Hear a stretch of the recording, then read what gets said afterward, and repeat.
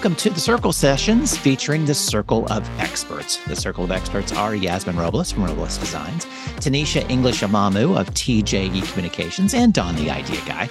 I'm Brett Johnson from Circle 270 Media Podcast Consultants. Each week, one of the Circle of Experts joins me to talk about critical aspects of growing your podcast. We focus on marketing, social media, monetization, and website design, with all in mind of keeping them implemented together to get your podcast even better. This week, Yasmin is here from the Circle of Experts. Yasmin works alongside clients to design a website that's driven by strategy, looks amazing, and that you can actually use to grow your business, your podcast. Anything you want to do with your website is going to grow. Yasmin, thanks for joining me today. Yeah, thank you for having me back. I'm always excited to share some knowledge. Cool. I love the topic. We haven't touched upon this really very much at all, that you want to talk about the psychology of color in the web design.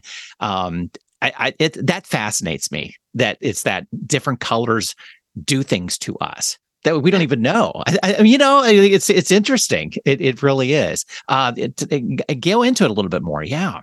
Yeah. So like you mentioned, colors can make us take action. They can make us sad. They can make us excited, but they really carry these psychological meanings that can vary across all cultures, really.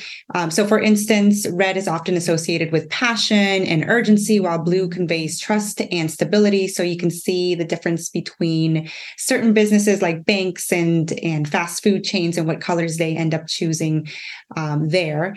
And then really understanding these will help you when you are creating the art for your podcast artwork, for website designers and small business owners who might be overseeing their website designer or just in general their graphic designer, and really thinking about color in an intentional and impactful way. Right. You mentioned something about that international viewer. Is there some references or points to go to? Maybe red means something different to us than a possible targeted geographical area you want to do business in. Yeah, so you'll want to think about your user, your target audience. So very general in China, they have the red symbolizes something very different from here. Or for example, my mother will not wear any red because she thinks she's very, very religious. But she doesn't associate red with like passion. She associates it with something else. Black is associated typically across cultures as mourning, a color of mourning if you wear it. But others might attribute perhaps the color white as the color of mourning. So it just really varies. And you just want to know your target market. We are in the States, and I do business with other people who've been here a while, or are in North America in general. So it's a little similar. And as people are traveling and experiencing other cultures, I think we're just going to have a blend of all of these ideas. But you still want to keep in mind when you're creating your artwork for your podcast, your logo, what do you want to convey? What sort of action? Are you a yoga instructor? Are you getting people to do a HIIT workout? And those two, they're still in the health sphere, but those two might require different colors. Right. So let's talk about how these colors impact our emotions and moods when we interact with the websites. Yeah, so colors have the power to really evoke a wide range of emotions. Like we talked about, warm tones like the reds and the oranges, they'll create excitement and energy, while the cooler tones with the blues and greens will promote more calmness. So again, keeping that target market and keeping your overall brand identity in mind. In website design in particular, selecting the right colors can help convey these desired emotions that you want to bring out and really enhance the overall user experience. And we'll touch a little bit upon this, but for example, you have to keep in mind the people who might be colorblind or might have a little shift in their color spectrum. And we are currently designing a site for a client who the partner of the company revealed that he was, I forget off the top of my head, but like blue-green colorblind. And so when we were designing with teal and greens, he was like, I can't see that. And we'll talk about some free tools online where you can fix that. Like you can test your site and your graphics. Even looking at it in black and white or grayscale can help. But that's a little more into the accessibility realm, which we did a talk on before. Yeah, that's interesting that you have access to a person, you have that test market right there in that company. you look at everything pro con, sadly that, he has that issue with seeing the colors, but it's like, what a great opportunity to make sure that website zoning in on that. You understand that exists out there potentially. Yeah. Oh my gosh. Yeah. So let's talk about brands, strategically using colors to build identity and recognition. That's probably the easiest for us to understand. We are inundated with brands all the time, but we look beyond them. We don't know that it's all by design of how they've put the colors together and the look. Yeah. And you say by design, I think a lot of startup business owners pick their favorite color. I know I did when I first started. I think it was like hot pink or something.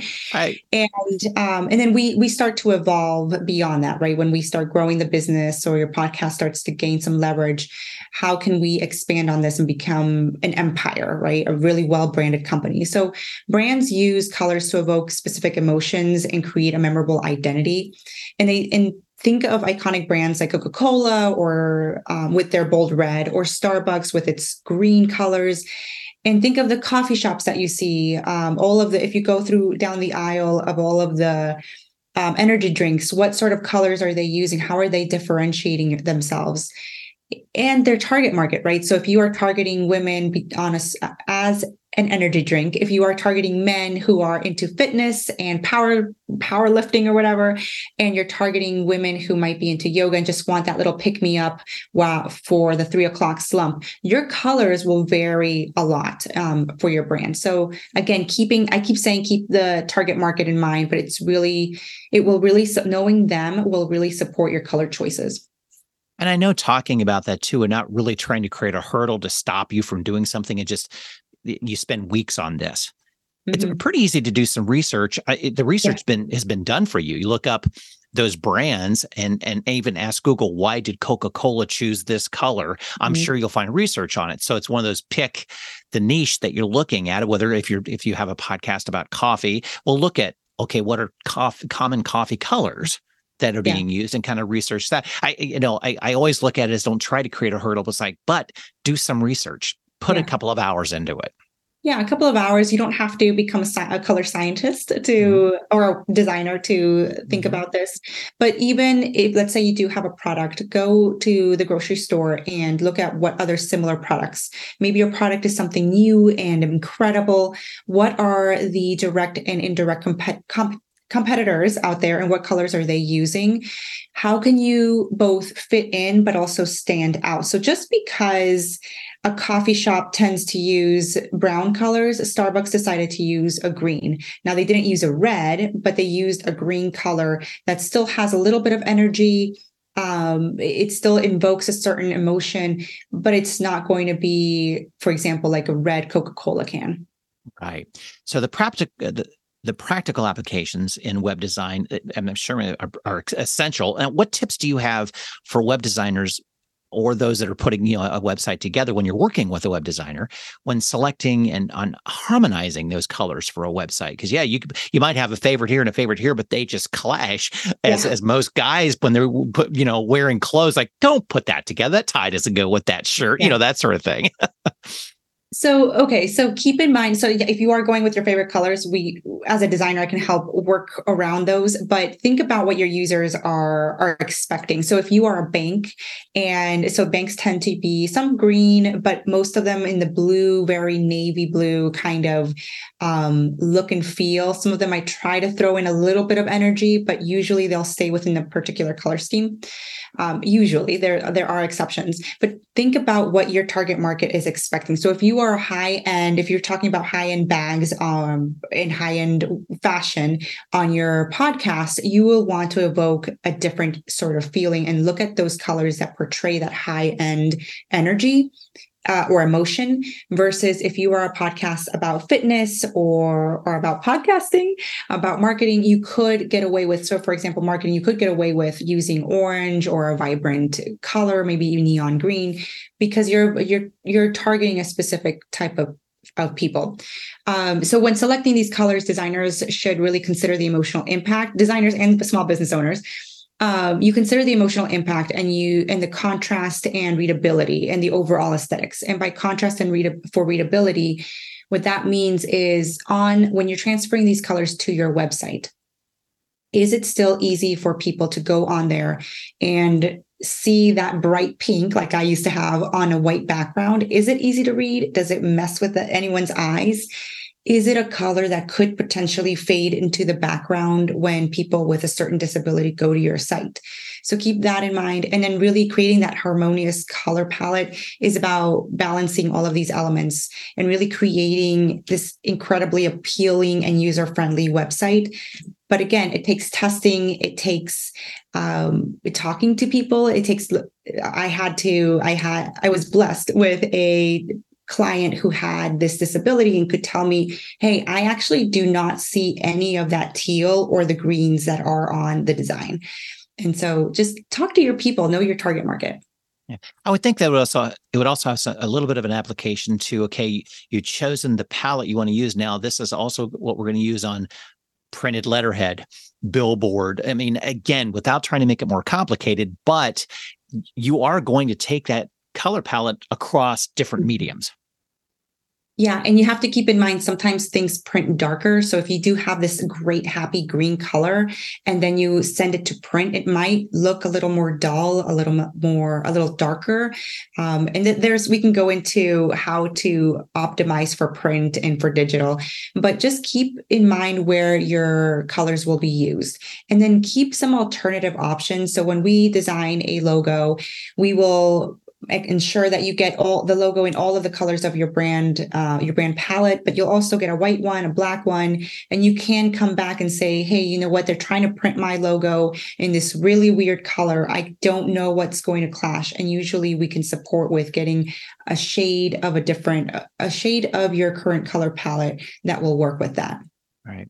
So our next topic here, which came to mind earlier, and it's been running in my mind the whole time, is that, okay, we are driving our listeners, our potential clients, whatever it might be, from the podcast or whatever else you're doing to the website. Now, do color choices influence user actions like clicks, conversions, and even more important, maybe time spent on a website?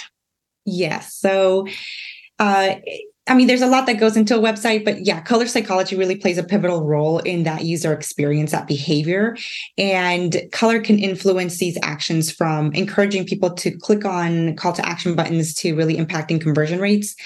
And A/B testing, which means that so if you don't know what A/B testing is you can duplicate, if it's on the website, you can duplicate that same web page and change, I would say, just one thing. So if we are talking about colors and buttons on that page, we would shift only the colors of the buttons and then track to see if we could increase conversion rates by just that small switch. So it requires you to have analytics installed and things like that, but you can A/B test what colors are working on your site. So A/B testing really allows designers to optimize the website for the maximum performance based on your color choices. You can do A/B testing with your email campaigns. So if you're on MailChimp, I'm pretty sure they offer A/B testing. You can do it on your website, anything that you can duplicate and send to an audience, and then just gain that feedback from looking at the clicks and the engagement. Are those two things running simultaneously then? So you're feeding a certain audience, let's say a red button, and you're feeding some a green button at the same time to test it in real time? Yep. Yes. Okay. So that's why it's A/B. You have two different, you can have more, but you would have two different web pages running at the same time. And there's a little bit more that goes into the back end, so to ensure that 50-50, for example, 50% of people are seeing each page. You can also do a different split. So you can say, okay, algorithm, I want it's only 10% of the people to see this new color that I have an idea about. And that way everybody else continues to convert at their normal rate. But this 10% will get a different color as a button, for example. And if they convert more, then you can start shifting your color palette or do a 50-50 after that one. Okay, gotcha. I thought it was at the same time because that's the best test, I would assume. Mm-hmm. But I've also heard, though, let's run this for a couple of weeks and this for a couple of weeks. But I would think you'd want at the same time. So yeah. You mentioned earlier about accessibility. It's important to think about it. We kind of touched upon that a few times. How can web designers create inclusive color schemes for users with that, what we talked about, color blindness and visual impairments? Yeah. So designing for inclusivity involves considering color contrast, alternative text, and using patterns or textures in addition to color. There are some tools out there, free and paid, that are available to simulate how these designs will appear to different users, and you can toggle between the different levels of different types of color blindness. In just as even if you just do the most simplest thing and convert your browser window or your phone and look at your website in a grayscale. So you could have two different colors, but when it turns into grayscale, they almost blend in. And so that can tell you a lot about the accessibility issues that might be coming up. That you can take a screenshot and upload it to, there's a couple of those there's those tools that will test for color blindness, and then you can visually see what they see, and like it opens up this whole new world, right, for design.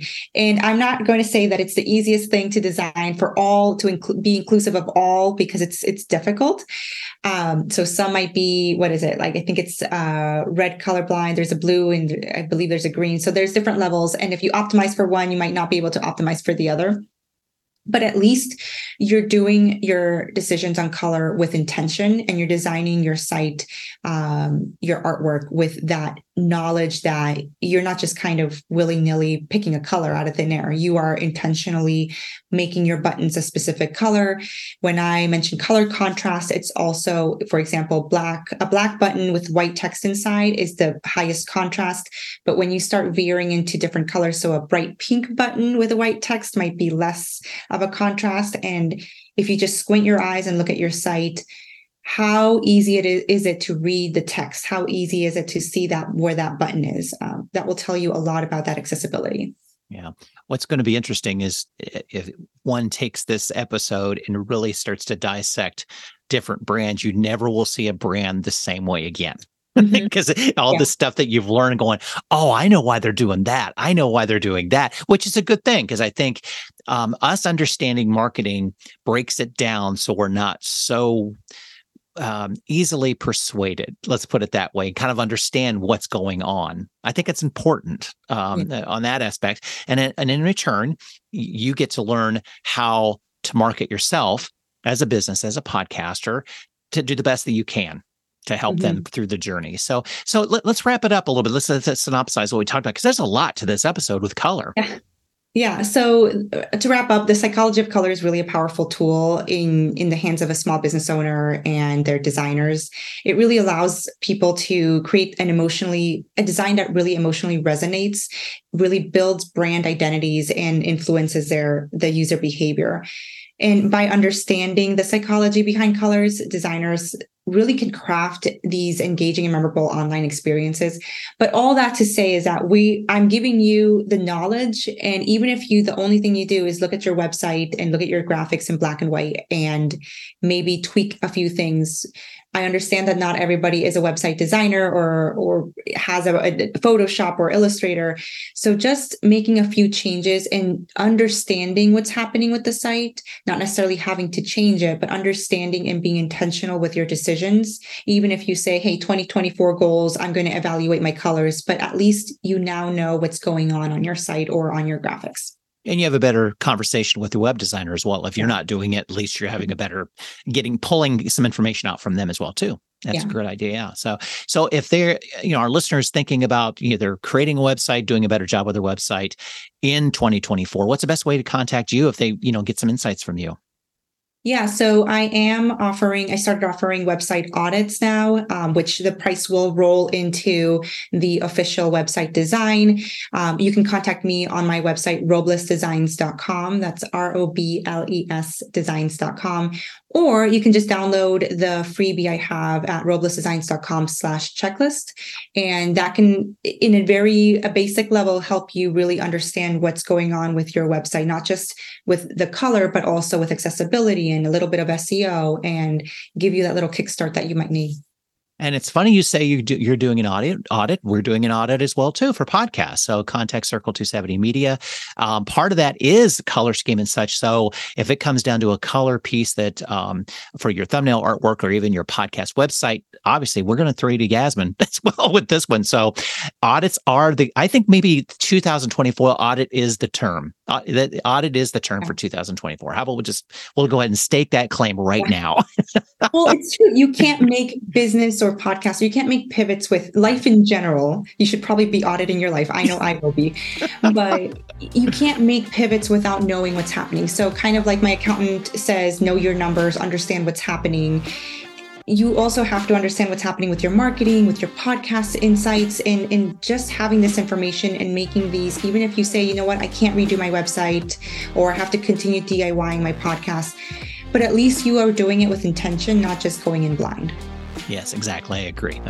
Well, thanks for joining me again, and thank you for listening to the Circle Sessions.